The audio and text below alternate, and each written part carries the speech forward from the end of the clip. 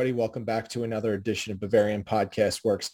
This is Chuck Smith, and I am here to bring you the Bavarian Podcast Works preview show, where we are going to give you the lowdown on the Bayern Munich versus Mainz match that will occur on Saturday.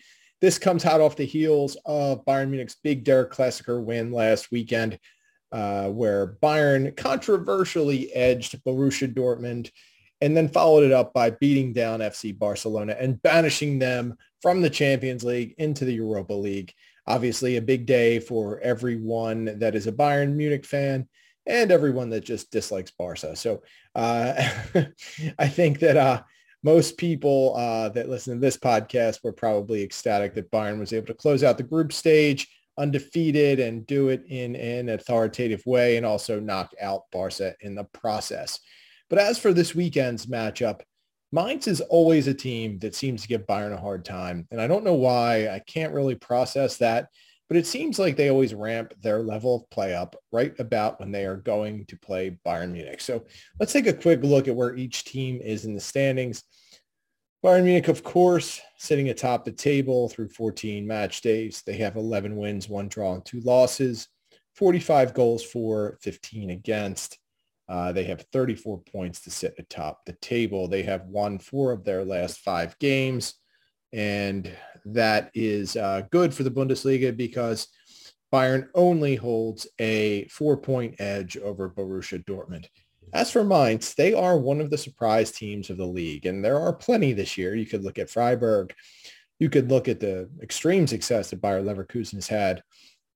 Look at Hoffenheim, Union Berlin. I mean, just the top 6-7 teams in the table. I mean, how many would you have expected to be there at the beginning of the season? But Mainz is sitting there in 7th. They have 6 wins, 3 draws, and 5 losses through 14 match days. They have 20 goals for, 14 against. That's good for 21 points and good enough for 7th in the table. And over the last 5 games, they have 2 wins, 2 draws, and 1 loss. Their performance last week against Wolfsburg, the 3-0 victory, extremely impressive. It was a big match for Mainz. Wolfsburg is now right behind Mainz in the table. So it shows that this Mainz team they're for real. I'm not saying they're one of Europe's top teams, but they are not going to roll over. They're not going to be a pushover for Bayern Munich. And I think that they have just enough weapons to make life difficult for Bayern Munich. So when you look at Mainz as a squad, right away you want to start looking at how they're scoring. And you don't really have to look too much further down their roster. You can start up in the alphabetical order with Jonathan Burkhardt, who has been the man for them. He has been excellent this season. This has really kind of been a breakout season for Burkhardt in some ways. He's only 21, but he has absolutely proven himself over the course of the season so far. He's, a member of the Germany U21 team. And over his last 4 games, he has 3 goals. The only game where he did not score was Mainz's 2-1 loss to Stuttgart back on November 26th. So Burkhardt is definitely the player that Bayern Munich is going to have to watch. He is the person that's going to draw the most attention. But I think Bayern's back line surely has enough talent to deal with Burkhardt, but it also has enough speed and size to make life very difficult for him. But who will start among that back line? That is the big question. So let's take a look at trying to figure out what Julian Nagelsmann is going to do. The condensed schedule over the last week surely has him wondering how he's going to rotate his squad and also how he's going to work around so many players being out.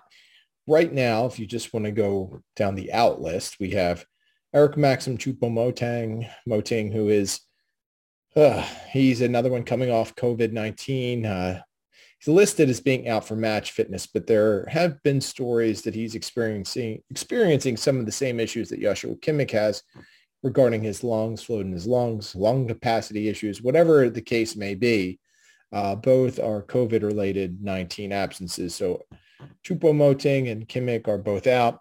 Leon Goretzka is listed out with a foot But this is like the third different injury he's had over the past 2 weeks.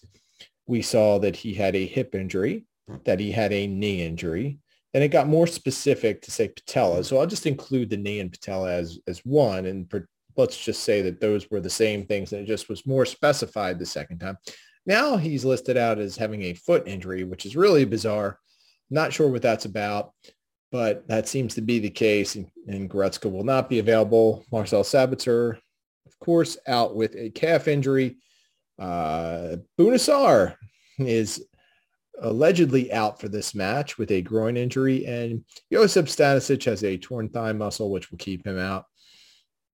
Listed as doubtful for this match is Michael Cuisance, who has what is listed as a knock. I guess I didn't want to get more specific with Cuisance. And Sven Ulreich, who is still battling a back injury. So obviously not a lot of options here for Julian Nagelsmann as he looks to put it together a lineup against Mainz that's not going to come out too soft, that's not going to come out flat. And how will he do that? Well, let's take a look. And typically we would start at the back on this, but I'm going to start up top because I don't think that there's any way that Robert Lewandowski doesn't start. He didn't score against FC Barcelona midweek, so you know Lewandowski is going to be doing everything he can to drop a couple of goals into the net. I think behind Lewandowski, and we'll do the charade of this being a 4-2-3-1, even though we all know it won't be. We'll have Thomas Muller sitting directly behind Lewandowski.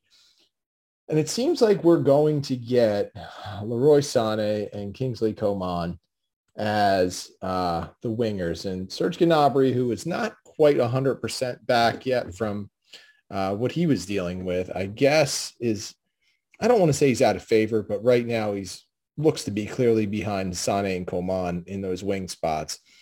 The whole joke of Sané being listed as a wing now is kind of incredible because he's really a second attacking midfielder. But again, I'm not going to go down that rabbit hole. I'm not going to do it. I promise. In the double pivot, I think we're going to see Corentin Tolisso and Jamal Musiala again. I thought they held their own against FC Barcelona. Musiala is proving that he can play just about anywhere, so that's great for him and his ability to be versatile and move all over the place for Julian Nagelsmann in an attempt just to stay on the pitch. Corentin Tolisso has something to prove, not so much to Bayern Munich since he'll probably be leaving, but he needs to make himself some money in the free agent market next summer. I mean, I guess I'm just supposing at this point that Bayern Munich will not be able to sell Tolisso. Maybe there will be someone who is desperate enough to buy him in the winter transfer window. I don't know. But Tolisso is going to want to really showcase himself, show his abilities, and, show what he can do. So other teams will come and pay him a lot of money and more power to him for that. So we're going to go under this again, false assumption here that there's going to be a back four. But we will go with Alphonso Davies. Obviously, Dayot Upamecano is probably a player that we'll see. Luca Hernandez is another one. So that leaves the choice between Niklas Süle and Benjamin Pavard. And as good, I really do think Pavard he did really well against FC Barcelona. I can't see Niklas Süle sitting out again. So either it's got to come down to this. I'm going to say Süle is going to start over Pavard. But I wouldn't be shocked if Upamecano takes a seat or if Hernandez takes a seat in favor of Süle at this point. Whatever is going on with Süle, I'm not sure. I know there were some fitness issues in coming back from an illness, but I think that, Süle, to me, again, I'll say it for the millionth time, has been their best defender this year. And I think he's been their most consistent defender. I'd be shocked if he doesn't play in this one, but again, there's no rhyme or reason to anything right now. Serge Gnabry would be a starting winger on 99% of the teams on earth. He can't get on the pitch right now. So in any event, we'll see Manuel Neuer between the sticks. And I think that Neuer is, he's one of those players that obviously he's just doing so well.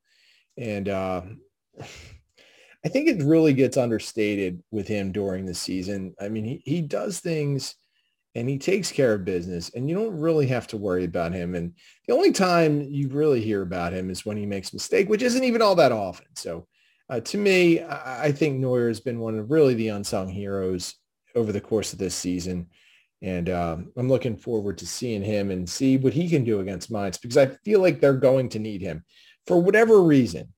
I just always have these nightmares when I think about Mainz games, of Mainz just crazy things happening, Bayern not being prepared, Bayern being flat. It just seems like when they pick to have flat games, Mainz is typically one of them. So let me close out this podcast with a quick prediction.